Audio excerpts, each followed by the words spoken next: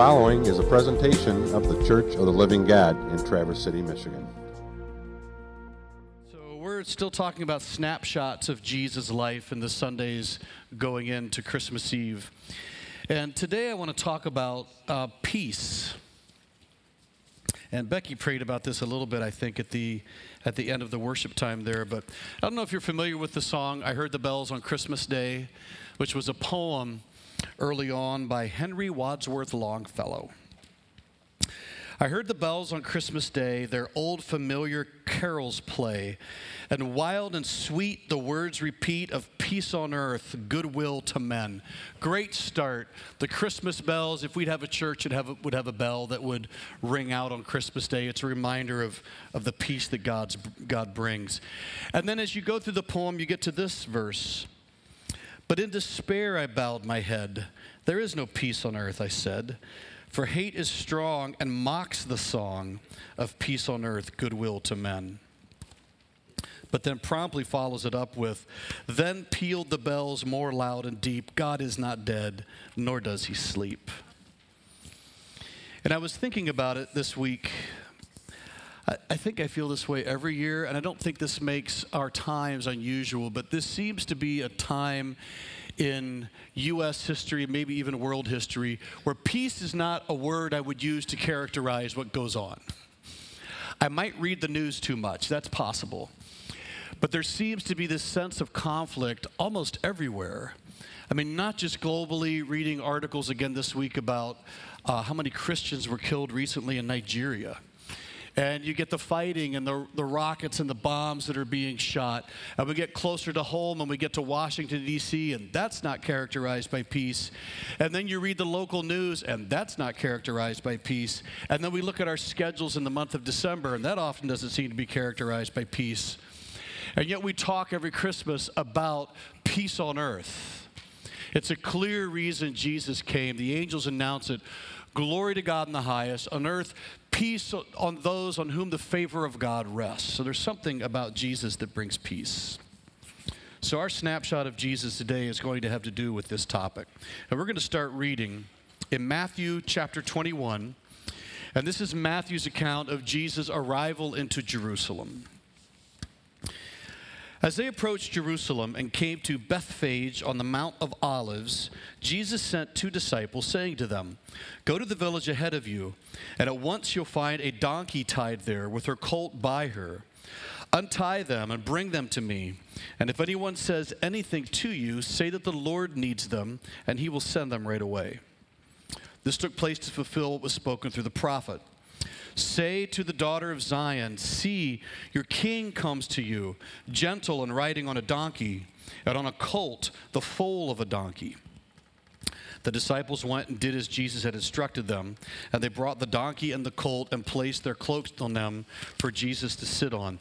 The theme so far in those 2 paragraphs seems to be donkey. Like, this is said a lot as if this is a big deal, and it is actually, because riding a donkey was a very particular kind of thing that a very particular kind of king did. In the ancient Middle Eastern world, leaders rode horses if they rode to war, but they rode donkeys if they came in peace. So 1 Kings 1 mentions Solomon riding a donkey on the day he was recognized as the new king of Israel.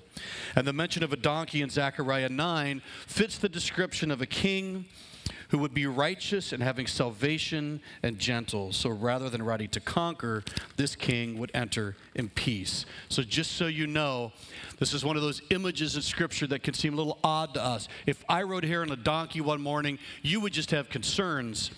But if a king rode in or a Messiah rode in on a donkey back then, it sent a message to that audience. This is someone who is coming in to lead us into peace.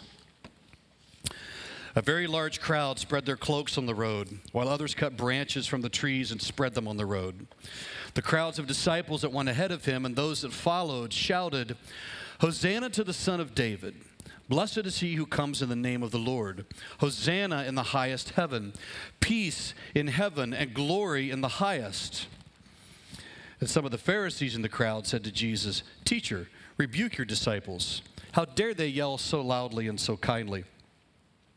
"I tell you," he replied, "if they keep quiet, the stones will cry out."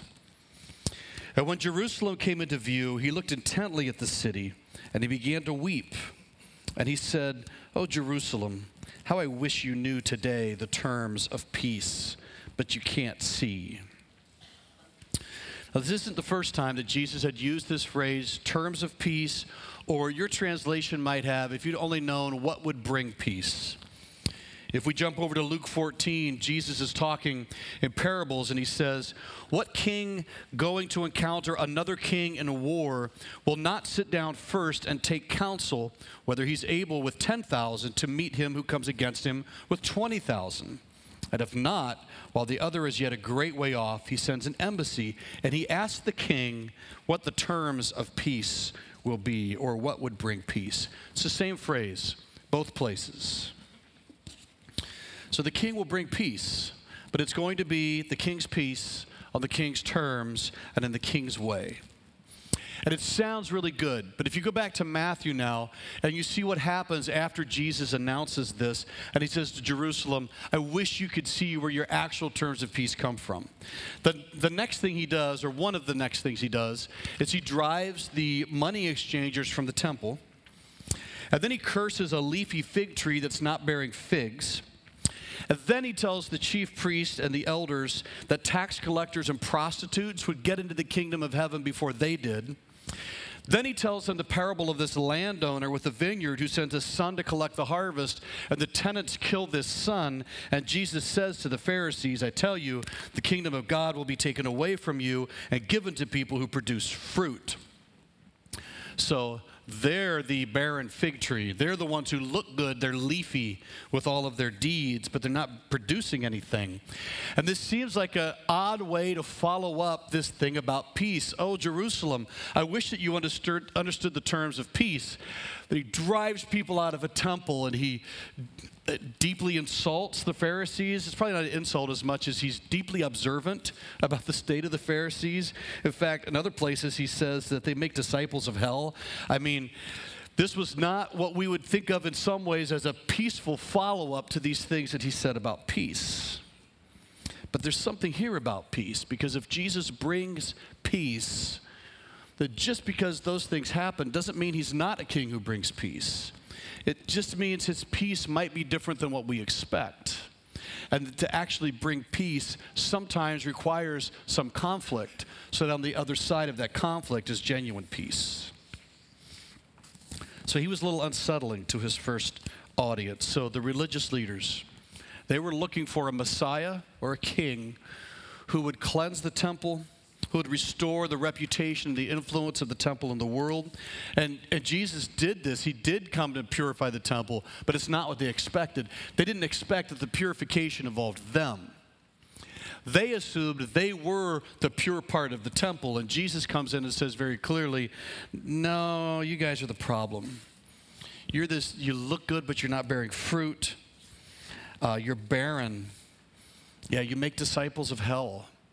Like this was unsettling to the religious folk of the day. They thought they were part of the solution, and Jesus says very clearly, actually, you're contributing pretty heavily to the problem. So the crowds cheered him when he came in as, once again, a king or Messiah. This is where the palm branches become important. Those palm branches were the symbol the zealots used. The zealots were the ones who were looking to overthrow Rome with a sword. If you read Jewish history, they tried over and over. They led movement after movement where they would rise up, they would fight Rome, they would all get slaughtered. But they kept trying. So this crowd that welcomes Jesus, they're excited. They think he's bringing a sword. And I have to imagine they weren't terribly excited about his riding a donkey instead of a war horse. And in their eyes, Jesus lets them down again and again. Jesus says, don't start an uprising against Rome. He tells them to give to Caesar what is Caesar's. He tells them to repay evil with good. He tells them his kingdom's not of this world. And when his servants try to fight on his behalf, he says, put your sword away. I didn't come here for this kind of kingdom. I'm not asking you to do violence on my behalf. You're misunderstanding why I'm here. And to just get an idea of how unsettling this is, just look at John the Baptist, who, from the time they were children, here's John the Baptist and Jesus as cousins. Their lives are deeply intertwined. At one point, John the Baptist introduces Jesus and he says, "This is the Lamb of God. This is the Passover fulfillment. He's here to take away the sins of the world." But then you fast forward to John when he's in jail awaiting his death, and he sends a message to Jesus and he says, "Are you the one? Are you the one, or should we be waiting for somebody else?" I mean, John is having his moments of doubt. Jesus is not, if I'm understanding how to read between the lines here correctly, Jesus is not showing up like John expected. John says, "I just need to know, are you the one?" And Jesus says to the people who come and ask him, "Go back and report to John what you've seen and heard. The blind receive sight, the lame walk, those who have leprosy are cleansed, the deaf hear, the dead are raised, and the good news is proclaimed to the poor. Blessed are those who do not take offense in me." Which seems like an odd line to end with, because what could possibly be offensive about the blind receiving sight, the lame walking, the lepers are cleansed, the deaf hearing, the dead being raised, proclaiming the good news to everybody now, and then Jesus says, "Don't be offended"? I think it's because when Jesus sends his reply, he's quoting from a couple different places in Isaiah. And as Isaiah was prophesying what the Messiah would look like, he says all these things. Then Isaiah also adds, he's going to bring judgment. There'll be a day of vengeance. And when Jesus says, "Tell John this about me," he leaves off the day of vengeance part, which is what the Jewish people were longing for. They wanted Rome to get theirs. And Jesus says, "Actually, I'm here to bring peace. Don't be offended by it. I'm here to bring peace. I'm on the king's terms, not yours." So he says, "Jerusalem, I wish you knew today the terms of peace." So what is this peace?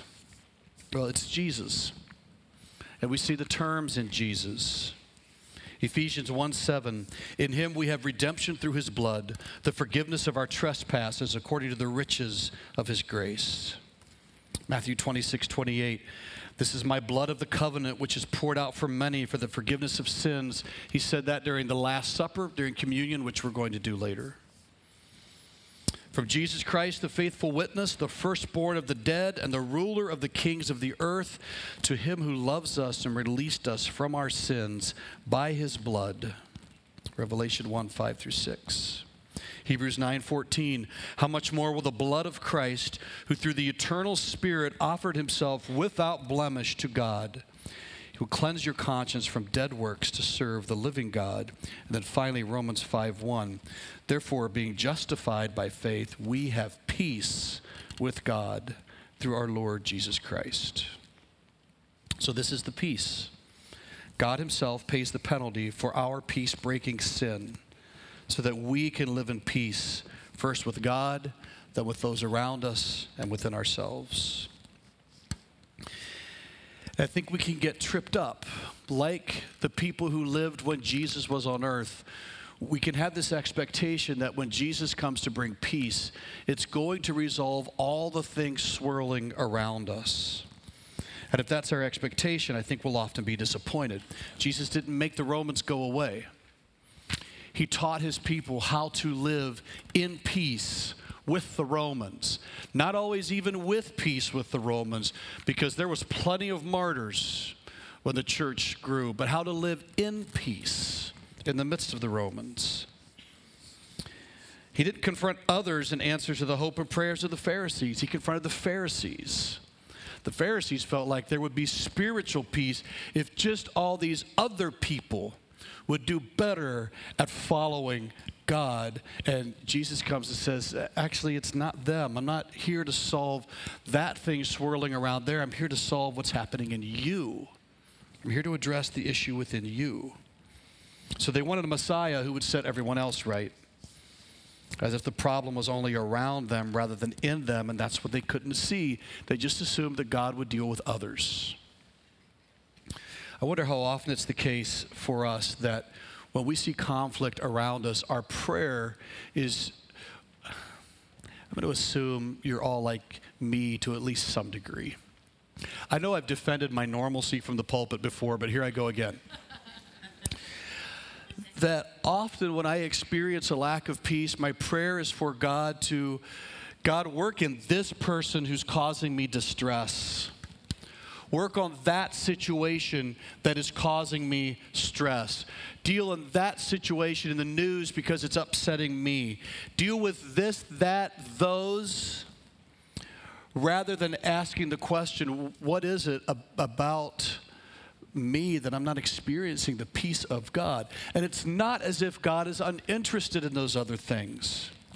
And those very well maybe should be part of our prayer at some point, that God does in his mercy deal with these things around us that are outside of God's design and will. But does my prayer start here? And as I long for peace, is my starting point, dear God, I need peace between me and you. I need the peace that passes understanding. There's something unsettled in me that needs addressing. The peace I pray for first is the peace as God does a work inside of my heart and my mind and my soul. There's a ripple effect of that. We'll talk about it in just a minute. And it doesn't mean I don't pray for other situations, but as my starting point, looking at a God who came to bring peace between me and God. So the problem was them in the case of the Pharisees. They were the source of sin in the world. They were the ones the Messiah came for. And he came to deliver them, just not in the way that they thought. I know I've mentioned this before, but there was a guy named G.K. Chesterton who was a British Christian. And one time he was asked by a newspaper to identify the problem with the world. They sent this question out to a number of different intellectuals at the time. They said, what's wrong with the world?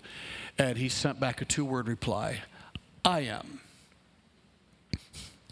Which was, I think, just a succinct way of saying, I contribute to the problem. The brokenness of the world runs through my heart. And it can be easy to look around and go, why aren't other people doing peaceful things? But the real question is, or at least the starting question is, what does it look like for me to experience the peace of God in my life? So the king sets the terms of peace. He makes things right between sinful, fallen humanity and a holy God by paying the price of reconciliation. I like how Tim Keller puts it. God did not inflict pain on someone else, but rather on the cross absorbed the pain, violence, and evil of the world into himself. This is a God who becomes human and who offers his own lifeblood in order to honor moral justice and merciful love so that someday he could destroy all evil without destroying us. And that's what brings peace. And I wonder if Jesus were here today, if he rode his, I don't know what car is equivalent to a donkey, if he rode his Chevy Citation into Traverse City. I had one of those, so I'm allowed to make fun of it. He rides it in, and he stands up here, and if he would say to us, oh, you long for peace, but you're missing the terms of peace. That's just what I've been thinking about this week. And I don't mean to discount the fact that in a broken world, there's just a lot of situations. Make that every situation that is in desperate need of the healing that God offers in a broken world, right? But it just makes me wonder sometimes, and I hope once again I can project my unsettledness onto you so that you too can be unsettled. What does it look like to start first by asking the question when it comes to why do I not feel at peace? Whether it's I don't feel at peace with others, I don't feel at peace within. What happens is instead of asking the question, what is going on out there that I need to address, that the first question is, what is going on in here that God needs to address? Am I right with Jesus? Am I surrendered to Jesus? Have I given my life? Am I going through the process of what we call discipleship? That's prayer, it's Bible study, communing with God's people, living lives of repentance and forgiveness and accountability and worship and all of these types of things. What happens if our first response when we lack peace is to get down on our knees and offer up a prayer that says, oh, dear God, I need you more than ever. I realize more than ever that I am in need of you. For me personally, this means when I read the news, I should probably read the news less. But when I read the news, when I'm forced to and I have to, what does it look like if something begins to roil something up in me, rather than thinking about how do I respond in some fashion? What if it's just, oh, dear God, give me peace. Help me to remember that you're sovereign in the world, that you are in control, that you see and you know all things. Help me experience the peace of God. I don't have to save the world. That's what Jesus does. Okay, that's good. Okay, let's settle in that. Now, are there ways then that the peace of God in me can begin to permeate the world with peace and bring peace? What does it look like for me to be a peacemaker? I feel like so often I start by trying to fix things around me when I suspect the first thing I have to do is make sure that I am right before God. The first fixing happens here. The first fixing happens here.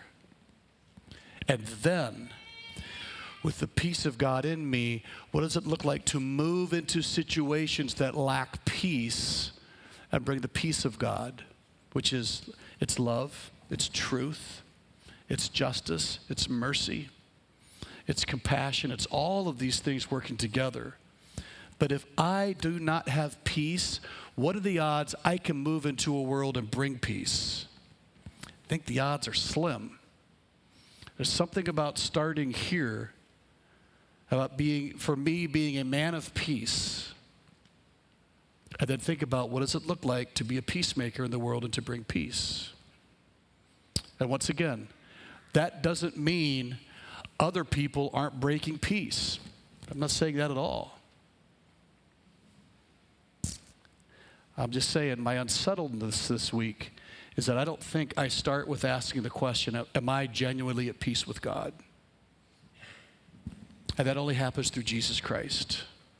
That only happens through understanding I am a sinner. I break the world. I need Jesus. Thank God for the life, death, and resurrection of Jesus. Now he brings something new in me. He fixes things that are broken. He brings dead things to life. Okay, that's this. I got to refocus. I need this peace. And not just in my head, but to understand what it means in my heart. Now, as a person of peace that moves out. Now as I talk with you. As I go into this situation, wherever I'm going, now the peace of God is going with me. And it's not just Anthony trying to establish my own terms of peace and assuming I ought to wield a sword or assuming all the spiritual problems of the world are out there.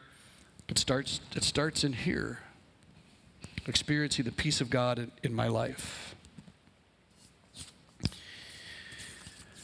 We're going to do communion today because I think, among other things, when we partake in the emblems of Christ's sacrifice for us, we were reminded of the terms of peace that the King himself set. He will die so that we can live. He will be broken and spilled out so that we do not have to be broken and spilled out. So when we commemorate Jesus' death, by partaking in these symbols, we are reminded of the terms of peace. Because of Jesus, we, rebels dying in our sin, are made right with God. This has been a presentation of the Church of the Living God. For more information, please visit us at clgonline.org.